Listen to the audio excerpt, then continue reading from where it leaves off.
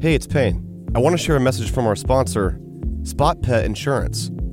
Sometimes unexpected vet bills can hit hard when we least expect them. And if life throws you a curveball and your beloved pet needs urgent medical attention, the vet bills can start piling up. Enter Spot Pet Insurance, the ally you never knew you needed. Spot Pet Insurance plans can offer up to 90% cash back on eligible vet bills, providing a safety net when the unexpected occurs. Life can be unpredictable, and so are the needs of our furry companions. Spot Pet Insurance understands that. With Spot, you can focus on the things that matter, knowing that your pet has coverage to help protect your wallet from those unexpected vet bills. Spot Pet Insurance plans don't just offer coverage for unexpected accidents and illnesses. You can add their preventative care benefit to your plan, ensuring that routine wellness, vaccines, and more can all be covered too.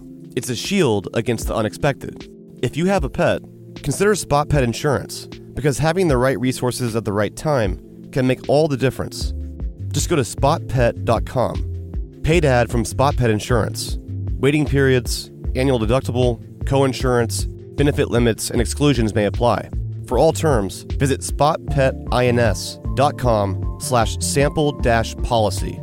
Insurance plans are underwritten by either Independence American Insurance Company or United States Fire Insurance Company and produced by Spot Pet Insurance Services, LLC.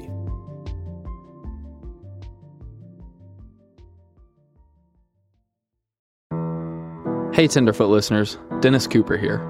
If you're a fan of Culpable, then you know we normally focus on one case for an entire season, like the Season 1 case of Christian Andreacchio and the Season 2 case of Brittany Stykes. As I continue working on Season 3, I'll be using this platform to help more families in their fight for justice. Last fall, I brought you 6 cases over 6 weeks. Now, I'm bringing you 5 more. From Tenderfoot TV, another installment of Culpable Case Review comes May 17th. Check out this clip. So she jumped over her friend into the driver's seat, hit the gas.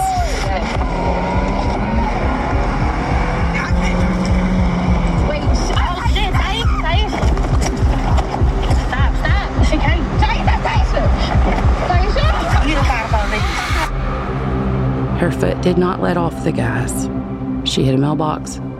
I think she rolled into a tree, and she was already dead. From Tenderfoot TV, Culpable Case Review is coming May 17th. Listen for free on Apple Podcasts or subscribe to Tenderfoot Plus for early access and ad-free listening. Learn more at tenderfootplus.com. Hey everyone, I'm Eric Quintana. Thanks for listening to the Up and Vanish trial series, The Trial of Ryan Duke. Today we've got a Q&A for you with Phil Holloway. Many of you submitted questions about the case and trial. The ones we picked answered some of the lingering questions you had now that the trial's wrapped up. Hi, this is Dawn Evans, Calhoun, Georgia. I have a question about Ryan's testimony. Can you please help me understand his stated reason for his false confession, that Bo would never admit to it? Why does Ryan think that he has to admit to it? I don't get it. Well, that's an excellent question.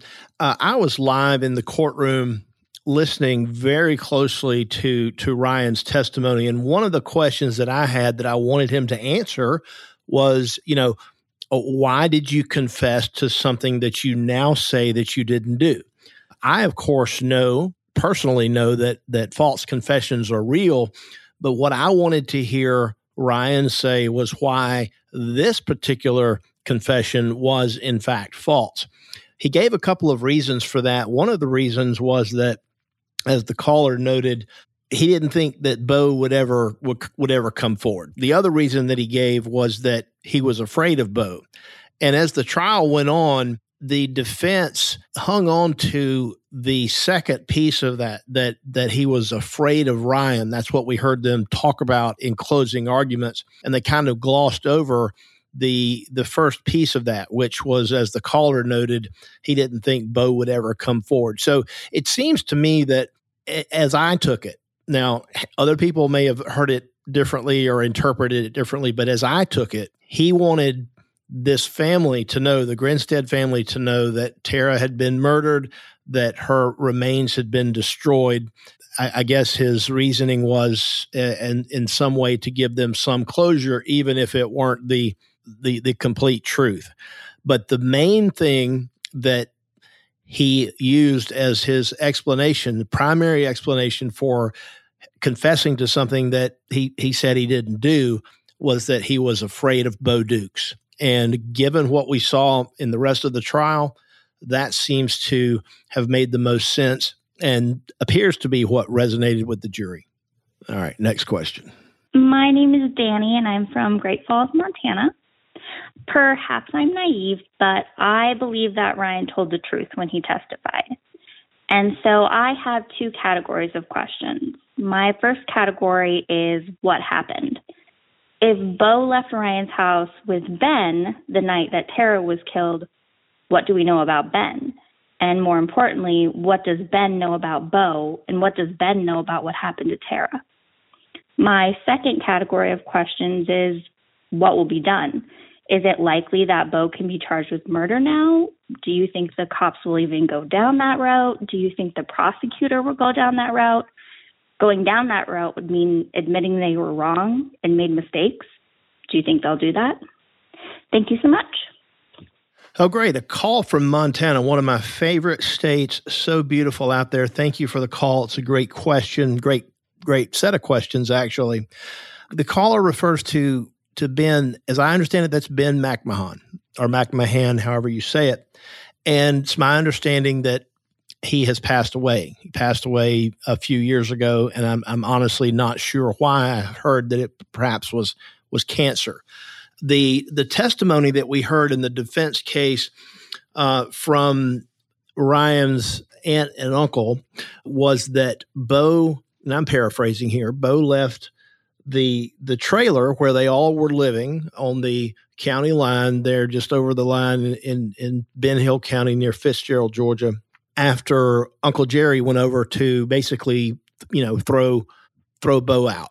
And that Bo and Ben left together in this black truck. And I guess the implication was there was some kind of a heated exchange. Bo maybe was a little bit pissed off, mad, whatever, and that Ben was with him. So we'll never know what Ben might have to say about it, because unfortunately he has passed away and is no longer with us. Now, the second part of the question is a question that I've been getting a lot, and it has to do with whether or not there will ever be any prosecution of Bo Dukes for the murder of Tara Grinstead. So there's a number of reasons why I believe that's just not going to happen. Think about the O.J. Simpson case, for example, the verdict of not guilty. It's not like the police and prosecutors out there took the jury's verdict and said, oh, okay, I guess we got it wrong. We're going to have to go find the real killer. Well, it's the same thing here. The law enforcement and the prosecution team, they picked their horse and they rode that horse as far as they could. And it led to a not guilty verdict as to murder with respect to Ryan Duke. They believe, or at least they've stated they believe, that they got it right. They believe Ryan is in fact the killer and the only killer. And they have no intention of charging anyone else, not even a Bo Dukes. Now, if we want to get into the realm of pure theory and hypothetical, think about what that would look like if they did turn around and charged Bo Dukes now. Then, whoever represents Bo Dukes at a hypothetical, improbable murder trial, all they would have to do is say, well, Ryan Duke already confessed to this, and he said that it was him and it was him alone, and Bo had nothing to do with it. So Ryan's statement to the GBI would be more than reasonable doubt to acquit Bo. So the idea that Bo could ever be prosecuted is just, it's a non-starter. It's not going to happen. Bo will not face any charges as it pertains to the murder of Tara Grinstead. In fact, the current district attorney for the Tifton Judicial Circuit, which includes Irwin County, stated after the verdict was read that there would be no additional Grinstead charges in Irwin County. So Bo is not going to be prosecuted. I'm virtually certain of that. As a practical matter, it just doesn't work. I think that's probably because, from the moment that there was an alleged confession by Ryan Duke, law enforcement, both the GBI and prosecutors, they just kind of said, okay, that's it. We got our guy, case closed. They didn't do any further investigation. And, that foreclosed any realistic possibility that Bo would ever be prosecuted for murder. All right, next question. Thank you all for all the hard work y'all have done in this case. It's absolutely amazing. My question is, with Ryan being acquitted, which I think was the right call, does this open the door for Bo Dukes to possibly be charged for this murder? I know that we're all happy that an innocent man isn't in jail for Tara's death, but we all also, I'm sure, would like to see the person that actually did it be held responsible. So that's my question: does this allow Bo Dukes to now be charged and have to stay in trial? Thanks, guys. Okay, so here we have another question that basically is about Bo Dukes. So I will not reiterate everything I said in response to the previous caller, but I do want to make a comment about the question. Yes, it is true that Ryan was found not guilty, but that does not mean that Ryan is exonerated. Let's be clear about what this verdict means. It means that in the jury's mind, the state had not proven his guilt beyond a reasonable doubt. It does not mean that Ryan is innocent. I don't know if Ryan killed Tara or not. I do know that according to the jury, the prosecutor did not prove his guilt beyond a reasonable doubt. So the jury's verdict does not mean that Ryan is not the killer. Okay, next question. Hi, Phil. I'm sorry if you've already answered this question somewhere, but why did Ryan's story change on his confession? Did I confess because I knew Bo never would? I thought it was maybe a lot better when they were saying he was under the influence and coerced. I told him he did those things when he was blacked out. I just don't believe this story as much that he just went there to confess. Is there a reason he had to say that? Just kind of makes him look a little suspicious to me.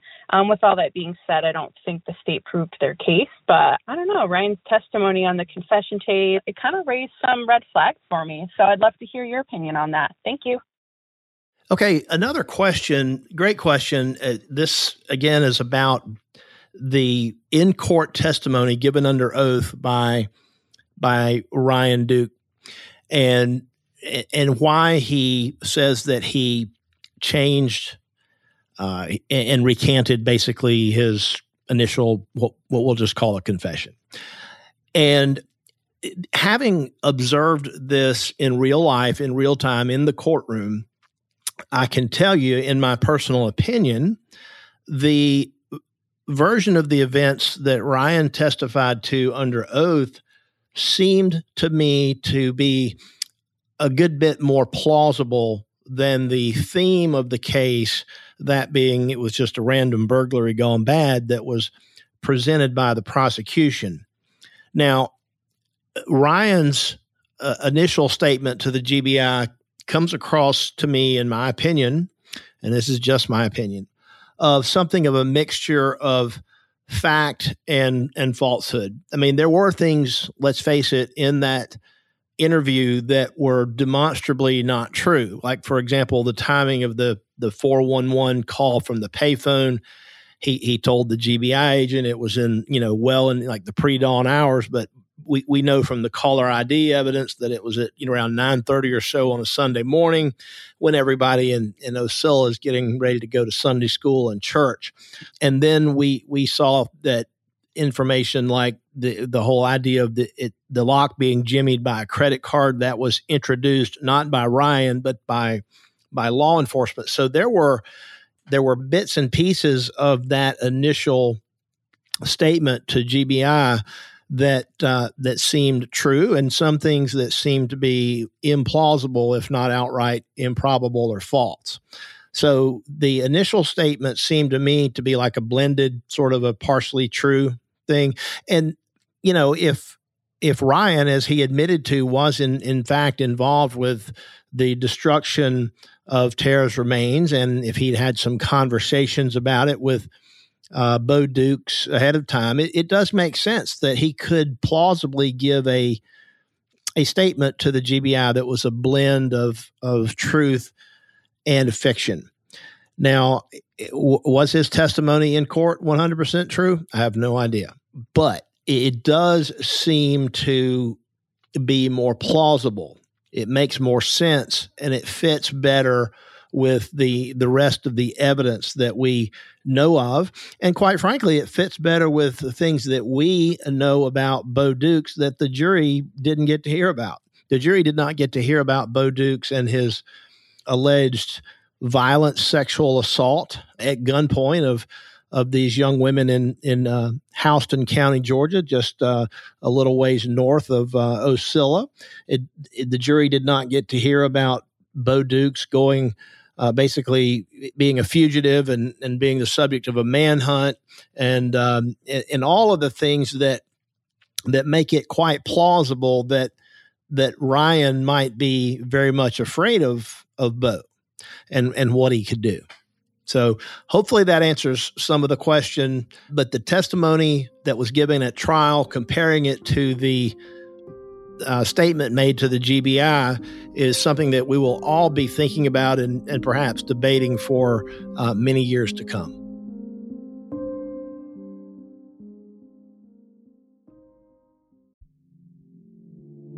Do you ever wish you could become a detective and help find the clues to the case?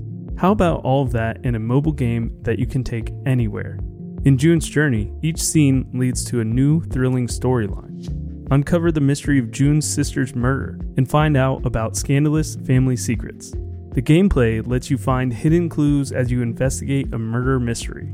Escape to a bygone age of mystery, danger, and romance. Let your imagination run wild when decorating your island estate, and collect scraps of information to fill your photo album and learn more about each character. Whether you're craving a good mystery or looking for an escape, you can immerse yourself in the world of June Parker.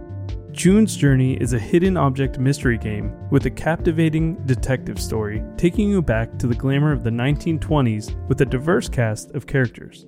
Each new scene takes you further through a thrilling murder mystery story that sets the main protagonist, June Parker, on a quest to solve the murder of her sister and uncover her family's many secrets. I travel so much while working that I personally love to play it while sitting around airports with all of that free time I have. Can you crack the case? Download June's Journey for free today on iOS and Android. We have 2 dogs in our home. Aria is a 2-year-old puppy who definitely needs help with her portions. And Nala is a 10-year-old dog who is living a great life, and we want to keep feeding her well so she can hang in there with us for a lot longer. The Farmer's Dog makes it easy to keep them healthy, which can give you more quality years with them. The Farmer's Dog makes and delivers fresh, healthy dog food. It's recommended by vets, nutritionally balanced and made from human-grade ingredients in safe, clean kitchens. It's the best option for dogs at all life stages. It doesn't matter if your dog is young or old. It's always the right time to begin investing in their health, helping you live more healthy, happy, and full years together. You can get 50% off your first box at thefarmersdog.com/vanished. Let the Farmer's Dog know we sent you. Use our code or click podcast after you sign up for your first box. Hey, UAV team, this is Misty from Texas. I had a question for Phil. Why is it that bond wasn't given to Ryan, but yet for the exact same charges of concealment, it was given to Bo? Seems biased in my opinion, but I'm still figuring out the case. And according to the statute of limitations, I don't understand why the statute of limitations wouldn't apply to Ryan on the exact same charges that it would apply to Bo.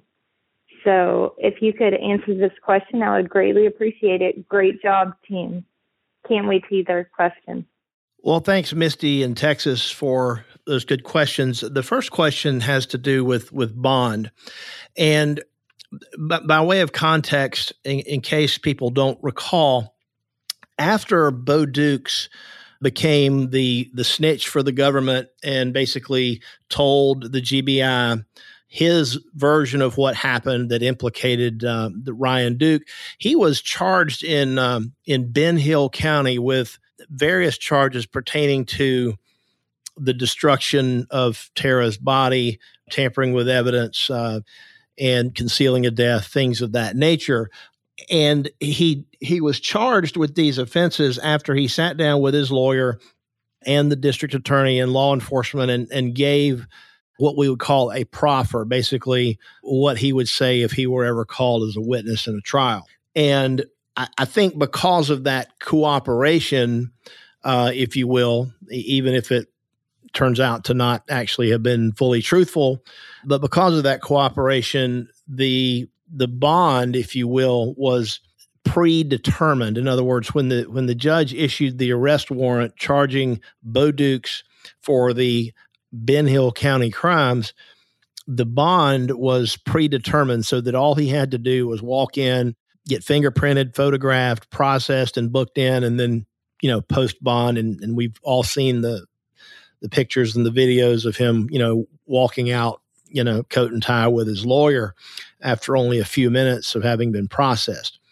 Now, fast forward to the end of this trial of Ryan Duke, where after the jury's verdict of not guilty on everything except concealing a death, one of the things that defense attorney Ashley Merchant asked Judge Reinhart for was a bond. Said, look, you want to do sentencing on Monday, today's Friday, let him have a bond. Bo Duke's got a bond for basically the same charges. Why not give one to Bo?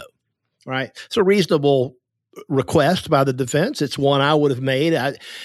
But this was a different judge under totally different circumstances who had heard a lot of evidence and a lot of testimony. And I don't know this for a fact, but I certainly suspect that at the time the request for bond was made on Ryan's behalf after the jury's verdict, I imagine that Judge Reinhart knew that he was going to give him some extra prison time. So if I'm the judge and I know that I'm about to send someone to prison 2 or 3 days later, the following Monday, I would not be inclined to go ahead and give somebody a bond either, because if they know that they might go back to prison, then, theoretically, hypothetically, they could be a flight risk. So my best guess is that the judge was fully expecting some additional prison time and just didn't see the need to let him out for the weekend. Now, as to the statute of limitations,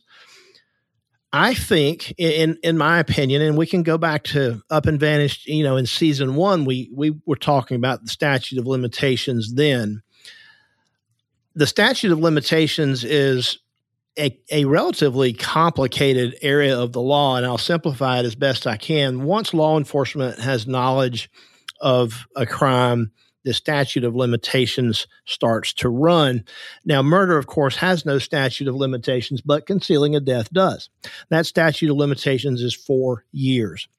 We knew in season 1 of Up and Vanished that law enforcement had the names Ryan Duke and Bo Dukes on their radar, despite what they later claimed at a press conference. We knew that the pecan orchard had been somewhat searched or at least investigated by local law enforcement. We know that report was written up and it was put in the file of the Georgia Bureau of Investigation. And we now know from the admission of the GBI agents at Ryan's trial, we know that it was overlooked. So it was a huge blunder, one that they, to their credit, admitted to under oath. So the way the law works is that the law enforcement doesn't have to know all of the details of the crime. They just need to know sort of generally about it in order for the statute of limitations. It's like a clock, right? It starts ticking. Now, there are certain exceptions that might apply. So under certain circumstances, the big one being if the crime is not known to law enforcement, then the clock doesn't start ticking. So what Ryan was actually convicted of, count 6 of his indictment, was carrying Tara Grinstead's body away from the residence located at 300 Park Street in Ocilla. And the state's argument would be that despite what may have happened in 2005 with the searching of the orchard and the names Ryan and Bo being sort of on the radar, it was not until Bo Dukes told law enforcement something in, I think, 2017 that they had any information that allegedly Ryan Duke had taken Tara's body from 300 Park Street in Ocilla. So it's a different county. It's the same crime, but a different version of the same crime, if that makes sense. Ryan took the stand and admitted to concealing a death, but he admitted to doing so by burning her in Ben Hill County. He never admitted to carrying her away from 300 Park Street in Ocilla. The first time, according to prosecutors, they would argue that they were aware of that specific crime was when Bo Dukes told them about it in his, I guess, second version of what happened. I think, the first time he talked to the GBI, he denied everything.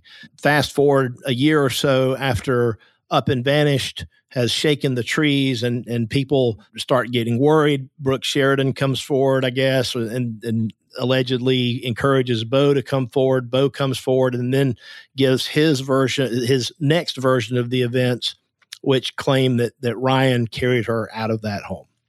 So law enforcement would say that the statute of limitations didn't start until 2017. And once an indictment is returned, then that would satisfy the statute of limitations. So there's a long answer to a short question. The statute of limitations, though, I still believe should have barred the counts against Ryan that were not murder. I do think that the prosecution had enough under my reading of Georgia law to have the statute of limitations starting. Now, obviously, the judge disagreed. And, you ask two lawyers, the same question, you're going to get two different results, maybe even 3, 4, or 5. Sometimes we disagree with ourselves. So just because I think that probably the statute of limitations had run doesn't mean that I'm absolutely right, but this will be part of an appeal. This will be something that an appellate court in Georgia will have to make a ruling on one way or the other.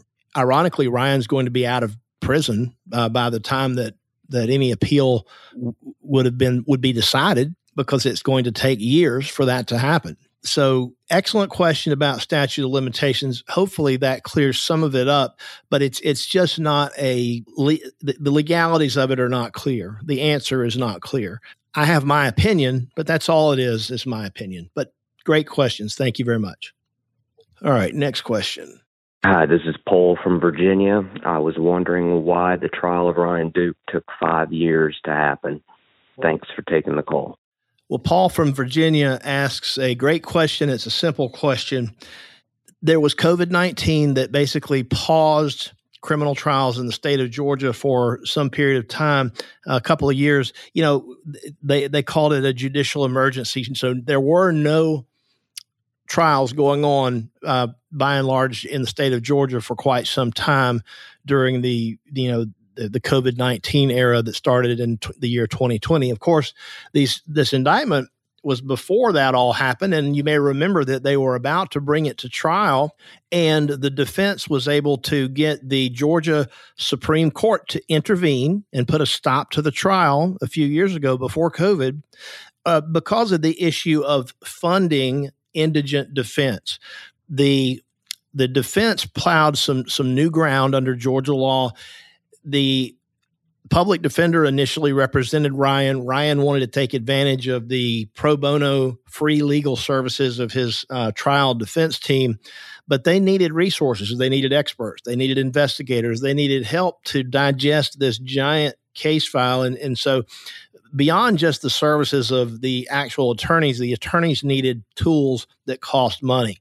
Judge Reinhart had ruled that may be the case, but since Ryan was no longer the client, if you will, of the public defender, he believed and he ruled that he did not have the legal authority to order the public defender to use their resources on someone that was not technically their client. So that issue got taken up and went to the Georgia Supreme Court, who ruled unanimously that the defense was entitled to public money to aid in their trial preparation and trial presentation. So we'll just call that the interim appeal. That added a period of delay, and you add, COVID on top of that, and the enormous backlog that the COVID-19 pandemic created.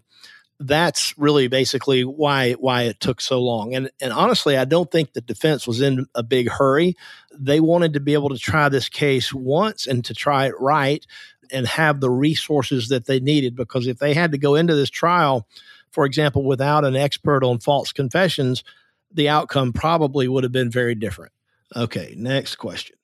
Yes, this is Jenny from Florida. And my question is, now that the trial is over and Ryan essentially admitted on the stand to lying to the GBI agent during his confession, is it legally possible for them to charge him with lying to the GBI agent like they did with Bo? And if so, what do you think the appetite to do so would be? Thanks. Another great question, and thank you for that question. Yeah, Ryan did get on the stand and he admitted that he lied to the GBI. First off, the appetite, I think, to prosecute Ryan for that is probably not there. The district attorney in the Tifton Judicial Circuit has said that there will be no more Grinstead-related charges coming forth in Irwin County. That's where that crime would have occurred, would be Irwin County. And so he said he's not doing that. So I don't think the appetite is there.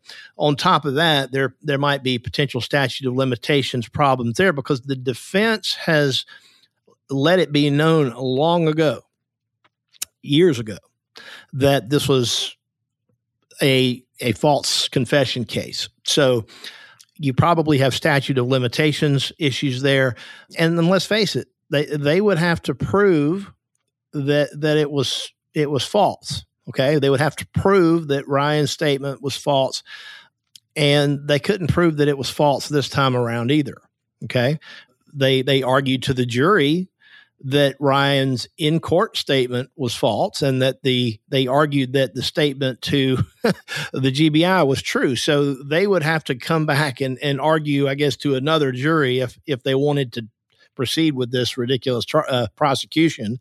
They would have to basically switch gears and sort of argue the opposite to the jury. They would have to say that, they'd have to prove that Ryan's original statement was false, even though they had argued very forcefully in this last trial that the original statement was not false. So I think they've picked their horse, like I said, and they've ridden that horse as far as that horse will go. Next question.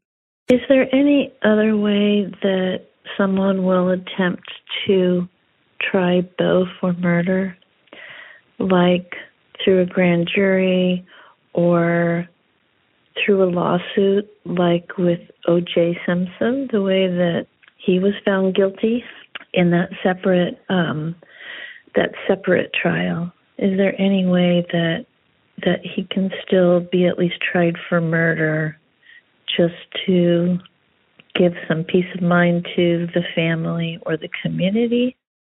Well, the question about Bo Dukes being tried for murder criminally has been, I think we've covered that. That's a non-starter. The question, though, is worth thinking about and talking about whether there could be a civil case against Bo Dukes by the family. Well, first off, Bo Dukes has nothing. He's got the only civil lawsuits are about recovering money usually, and Bo Dukes is indigent. He's in prison. He may never get out of prison. And so he's got no money. But in theory, if it were possible to sue him, he could still take the fifth. He wouldn't have to answer any questions on depositions.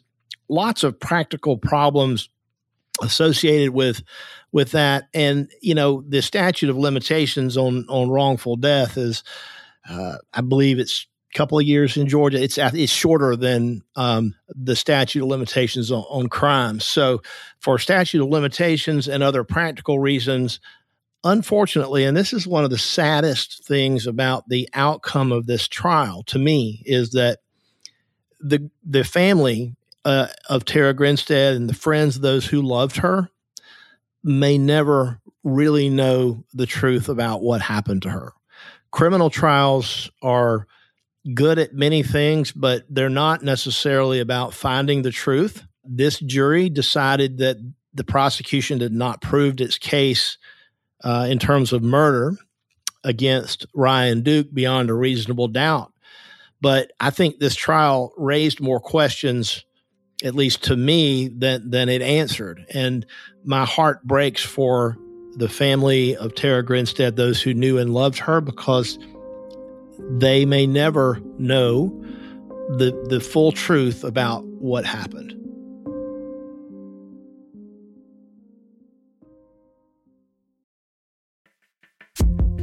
Warmer, sunnier days are coming, and you can fuel up for them with Factor's no prep, no mess meals. Meet your wellness goals in time for the summer, thanks to the menu of chef-crafted meals with options like Calorie Smart, Protein Plus, and Keto. Factor's fresh, never frozen meals are dietitian approved and ready to eat in just 2 minutes. So no matter how busy you are, you always have time to enjoy nutritious, great tasting meals. So make today the day you kickstart a new healthy routine.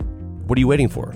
With 35 different meals and more than 60 add-ons to choose from, you'll always have new flavors to explore. Crush your wellness goals this May with dietitian-approved meals and ingredients you can trust. From breakfast to dessert, stay fueled with easy, nutritious options. Treat yourself to restaurant-quality meals that feature premium ingredients like filet mignon, shrimp, and blackened salmon, and keep the kitchen time to a minimum. Factor meals are ready to go in 2 minutes. So no shopping, no prepping, no cooking or cleaning up. Enjoy effortless support for your lifestyle. Choose from 6 menu preferences to help you manage calories, maximize protein intake, avoid meat, or simply eat well-balanced. Head to factormeals.com/UAV50 and use the code UAV50 to get 50% off your first box, plus 20% off your next month. That's code UAV50 at factormeals.com/UAV50 to get 50% off your first box, plus 20% off your next month while your subscription is active.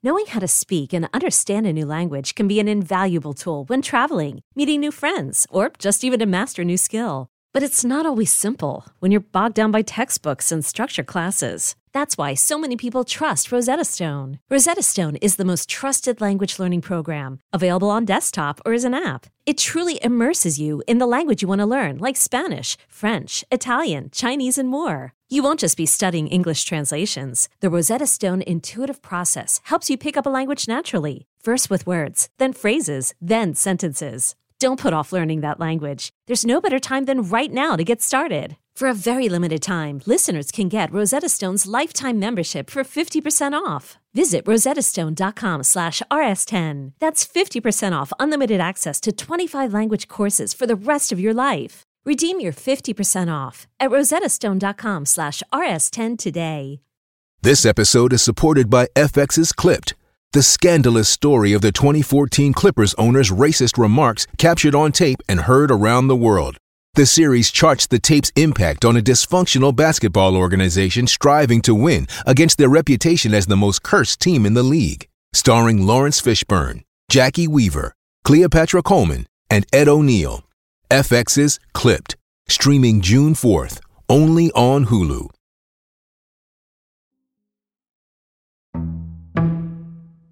Hi, this is Rachel from Wisconsin, and I just wanted to thank you all so much for covering this case and the trial as extensively as you did. My question for you, Phil, is do you think that the jury made the right decision? And then also, what do you feel the sentencing for Ryan should be? Can't wait to hear the upcoming Q&A. Thanks. Bye. Thanks, Rachel, from Wisconsin. Look, you know, she asked me what my personal opinion is on the jury's verdict. And to me, and this should not be a surprise to anybody who's heard me talk about this case, to me, the theory of the prosecution's case was fed to them by Bo Dukes. What do I think about Bo Dukes? Well, in my opinion, he's a liar. He's a convicted liar. He's a felonious liar. He's serving 25 years in Georgia prison right now for lying about his role in this very case. We know that the GBI used Bo to sort of prime Ryan for his subsequent interview and interrogation with the GBI. I know that Bo is an alleged violent sexual predator. I know that the testimony given by Ryan Duke at the trial suggested very, not so subtly, that there had been some violence perpetrated, perhaps sexual in nature, with respect to Tara before her murder, and that was done by Bo. So basically, the caller wants to know if I think the jury got it right. I think as to the murders and the aggravated assault, the burglary, I think that there was reasonable doubt. I don't know what happened to Tara, and I'm not saying Ryan is innocent. I don't know. I don't know if Ryan killed Tara. I just don't. But I do believe that the prosecutions, that they went into this with a fatal flaw, and that being that they were relying on a theory of the case spoon-fed to them, I think, by Bo Dukes. And I don't think they did a whole lot else to try to corroborate the information that Bo gave them or that was given to them in the initial conversation with Ryan. They should have done more investigating. They should have, rather than just saying, okay, case closed, let's go out now and let's see if we can confirm these details that were supplied to us by Ryan, and let's see if we can prevent some of these questions from having to be answered in the future. So I think the jury's verdict was correct. There were plenty of doubts for which a reason can be attached. And the judge's instructions to the jury, if you listened, were that if there is a doubt for which you can attach a reason, it is your duty. He used the word duty, and that is in fact the law in Georgia. It is their duty to acquit. So if I had been on that jury, I would have certainly had plenty of doubts for which I could attach a reason. Again, that doesn't mean that Ryan is innocent. It just means the prosecutor did not prove their guilt beyond a reasonable doubt. But I want to take a minute to talk about count 6. He was convicted of concealing a death, and the way that indictment was worded was that he took Tara's body away from 300 Park Street in Ocilla and therefore committed the crime of concealing a death. And there were several jury questions that came out on the issue of venue, because Ryan took the stand and he admitted to concealing her death. It's just that he admitted to doing it in Ben Hill County. Okay. The jury wanted to see Bo Duke's certified copy of his Wilcox County conviction, where he was convicted for, of lying to the GBI. And the language that was used in that indictment referenced things happening allegedly in Irwin County, but it was based on statements made by Bo Dukes. And of course, Bo Dukes could not be cross-examined, right? So there were questions. The jury was clearly confused about venue.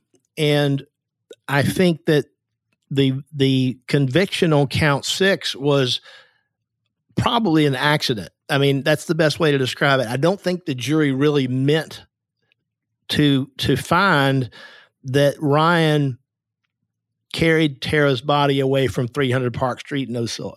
I think that they heard him say on the stand that he committed the crime of concealing a death, but that the fact that happened in another county, in another venue, if you will, I think that kind of got lost somewhere, and I think the jury was confused.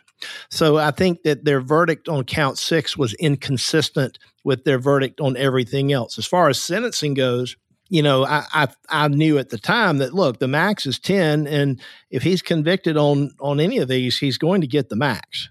That's just the way it is. If you participate in a crime as horrible and heinous as this, I would have been shocked had the judge not given him the maximum of 10 years.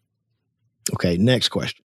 In a previous episode, Phil Holloway made reference to the telephone call to 411, but he didn't really reveal the extent of what he was talking about at that time. And I was wondering, now that the trial has played out, if he could share more information on what he was alluding to when he talked about that payphone call. Thanks. So the thing about the payphone call, what I was talking about previously, I think that the caller referred to is the fact that phone call back in 2005, for those of you who are not old enough to remember how it worked, you could go to, if you had your name in the phone book, you could go to any phone or a payphone and dial 411. You'd get an operator and you could say, give me the phone number for John Doe's house and John Doe's address. Whatever was in the phone book, you could basically get from calling 411 and calling an operator. And then for an extra, 20 cents or whatever, they would even connect you, put the call through so you didn't have to redial it. That call did not show up in Tara's home phone, the official phone company records. Okay. So that was what I think that's what the caller is referencing that I had been talking about. And I found that to be very fascinating because I said, well, there's got to be somebody's going to have to explain that if they want this jury to make something out of it. And the way the trial played out, it was revealed that law enforcement knew about this payphone call because it showed up on the caller ID display on Tara's phone. The caller ID display, however, had it coming in around 9:30 or so in the morning on a Sunday morning, well after daylight. Ryan's alleged confession, and they kept saying, well, this is guilty knowledge. The knowledge of this 411 call is something that only a killer would know. And I said long ago, that's not guilty knowledge. If Ryan knew about, if the 411 call was made and if Ryan knew about it, it doesn't mean that Ryan killed her. It just means that Ryan knew about the call. Maybe he learned about the call from the real killer. But as Ryan testified, Ryan knew about the call because Ryan made the call. But he said he made the call for an innocuous reason. In fact, he testified that it was because he didn't know exactly where she lived. He wanted to try to find her and was looking to try to maybe return some of her property he said he still didn't really believe Bo, but he, out of an abundance of caution, was trying to find her to see if Bo had in fact, caused her any harm. So the fact that Ryan talked about that call, admitted to it, sort of explained it. But the big question that I had going into the trial was if that call was made, why didn't it show up in her official phone records? Okay, next question. So I understand that Ryan was found guilty for concealment of a death on count 6. My question is that I know that was in Irwin County and Bo was found guilty for the same thing in Ben Hill County. How is that possible? One in Irwin and one in Ben Hill. I mean, isn't it either or? I know they can't prove where Tara was actually killed, but doesn't it have to be one or the other? I mean, that's my question. I don't understand that. I mean, it would seem to me that they would have to establish that, and I think that I understand that was the jury's question about venue, but it just would seem to me that they couldn't find, if they've already found Bo guilty in Ben Hill, that they wouldn't have been able to find Ryan guilty in Irwin. And I would just like some clarity on that question. Thank you. Bye. The crime of concealing a death can happen more than once. It theoretically could be done by one person in one county. It can be done by a second person in another county, and it could be done by a third person in a third county, so on and so forth. The concealing a death charge that Ryan Duke was convicted of was that he removed Tara's body from 300 Park Street in Ocilla in an effort, to conceal her death. Now, Bo has not been convicted of that. Bo, well, he was convicted in Wilcox County of lying to the GBI. which was, a way of concealing her death. But he still has charges pending in Ben Hill County for concealing the death. Because think about it. Burning of a body done for the purpose of concealing a death is a crime, but also removing a body from one place to take it to a burn pit. That's also another way of concealing a death. So these things are not mutually exclusive. Bo still has these charges pending in Ben Hill County. I believe those are probably barred by the statute of limitations for the same reasons that we've previously discussed. But I want the caller to understand that concealing a death can be something that is a crime that is repeated over and over and over and over again in multiple ways. And so the fact that Ryan was charged with and convicted of that in Irwin County stands alone. It has nothing to do with what Ryan admitted that he did to this jury. He admitted that he burned her in Ben Hill County along with Bo. So he admitted to concealing a death. He admitted to a different crime, though, because it was admitted to have been done in a different way, in a different place, and at a different time. Next question. My name is Joanna. I'm calling from North Carolina. I have listened to every episode of every season of Up and Vanished. So great job, Penny, Lindsay, and team. I listened to all the trial coverage, and a comment and a question. From my perspective, a total novice, I think one of them got away with murder. We will never really know, and I think that's really a tragedy for Terry Grinstead's family, that no one will really know. I think the trial was compelling. I do wonder if Philip Holloway or Kane Lindsay or Nina Grinstead, if you felt like you had a sense ahead of time that the defense would prevail, because as a listener, it felt like that was the case, that you thought the defense would prevail. And so I was a little concerned about that when I was listening to your podcast all the way up until I actually heard Ryan Duke's testimony. Then I was more convinced. But anyway, that's my question. Love your program. Good job. Bye. Excellent comment. Excellent question. So the sense that I got from around the courthouse, those in the courtroom watching the trial, people watching the trial on streaming, on social media, looking at the various chats. I even ran myself a few, I called them jokingly, scientifically perfect Twitter polls about who was winning so far in the trial at various times. And it did seem that from the very beginning, the defense was, for lack of a better way of saying it, I'll say winning. And it started with what I thought was a particularly brilliant cross-examination by Ashley Merchant of Agent Shadell, where she was able to raise lots of very good questions about interview techniques, interrogation techniques. Got him, for example, to admit that he didn't exactly follow the official state training. He admitted on cross-examination that false confessions are in fact real, which many people still don't understand that. Maybe if the jury didn't understand it, well, they heard it straight from the lead case agent's mouth. False confessions are in fact real. And so if you're going to depend on a false confession type defense, one of the first things you've got to do is educate the jury that false confessions are in fact real. I felt that for the majority of the trial, the prosecution was swimming upstream. That was my general impression. For majority of the court watchers, people who were following it as closely as we were, I think that was the general consensus. Not all. Of course, there were some that just think that Ryan made up his whole testimony and that he's guilty as hell. But back to the comment made by the caller that somebody got away with murder. I agree. Somebody murdered Tara Grinstead.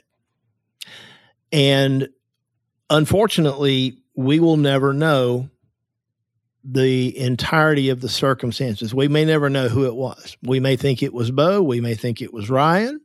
We may think it was some third party that has not been discussed at the trial.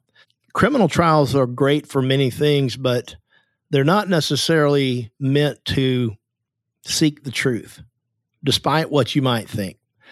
Criminal trials are whether or not a prosecutor can prove to a jury's satisfaction beyond a reasonable doubt that someone is guilty of those crimes. Lots of information was kept from this jury, and I'm not saying it was kept from the jury for nefarious reasons, but the rules of evidence and the way that the law is designed, juries just don't get to hear everything. There are some things that juries don't get to hear. The judge made those rulings. If any of those rulings were erroneous, then a court of appeals can correct those in the future. But the jury did not have access to a lot of the information that the rest of us did, particularly including without limitation, all the things having to do with Bo Dukes in Houston County. His allegations of rape, kidnapping, going on the run, being a fugitive, and the subject of a manhunt. Many people believe that the more likely killer was Bo Dukes, and a lot of people believe that Ryan told the truth when he confessed to the GBI. And some people believe other things entirely that have nothing to do with it. That is the saddest part of all of this saga of the disappearance, murder, and destruction of the remains of Tara Grinstead. This whole sad saga is something that will be debated for many, many years, if not forever. As long as this case is studied by criminologists, by students, by historians, by those of us who have followed it for so long, as long as we think about it and as long as we debate it and talk about it, these questions are going to be unanswered. But I think that we probably all can agree that somebody has, in fact, got away with murder. Thanks for listening to the Up and Vanish trial series, The Trial of Ryan Duke. Thanks to Phil Holloway for the Q&A session and his constant insight and knowledge throughout the trial. Tune in next Friday as Payne and I sit down to discuss the trial and the outcome, only on Tenderfoot Plus. Up and Vanish is produced by Tenderfoot TV in Atlanta, with production support by Core TV. Created by Payne Lindsay. Executive producer Donald Albright. Produced by Thrasher Banks, Meredith Stedman, and Eric Quintana. Edited by Thrasher Banks. Hosting and field production by Nina Instead. Music by Makeup and Vanity Set. Sound design and mixing by Cooper Skinner. Original artwork by Trevor Eiler. Special thanks to Beth Hemphill, Julie Grant, and Philip Holloway. Check out the discussion board at upandvanish.com. If you have any questions, leave us a voicemail at 770-545-6411. For ad-free listening and Payne's exclusive Friday recap episode, subscribe to Tenderfoot Plus on Apple Podcasts or visit tenderfootplus.com.